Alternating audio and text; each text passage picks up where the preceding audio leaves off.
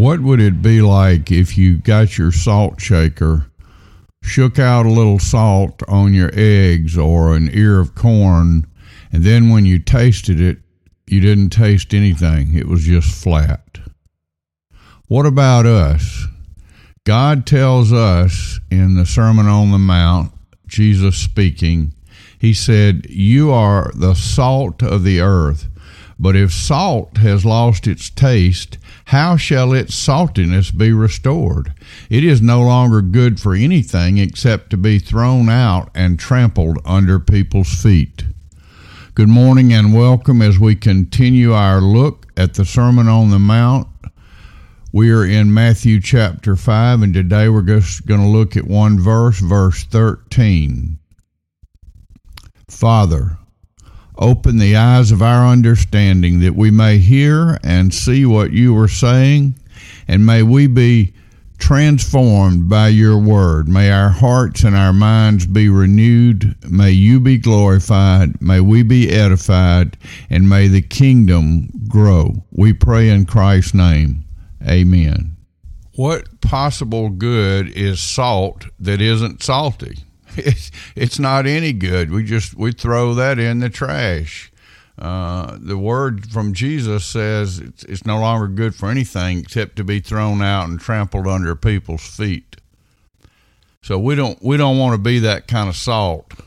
And so God has called us to be salt in the world around us. Next we'll look at light. He calls us to be salt and light. But today we're looking at salt. So salt is something that would create a thirst. You know, that's a trick that people that sell popcorn know.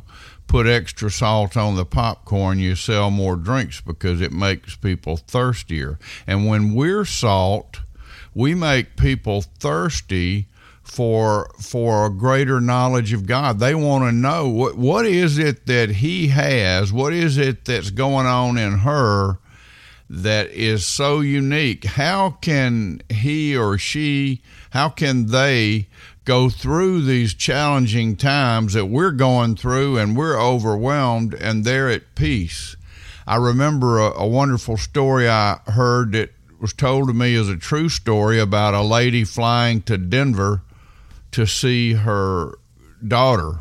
She had two daughters. One had passed away and one lived in Denver, and she was an older lady, and she was knitting on the plane as the plane started to descend, and they encountered some sort of serious problem, and all the people on the plane became very afraid, and even the flight attendants did as well, and they announced that, you know, they were in trouble and everybody to buckle up and put their heads down.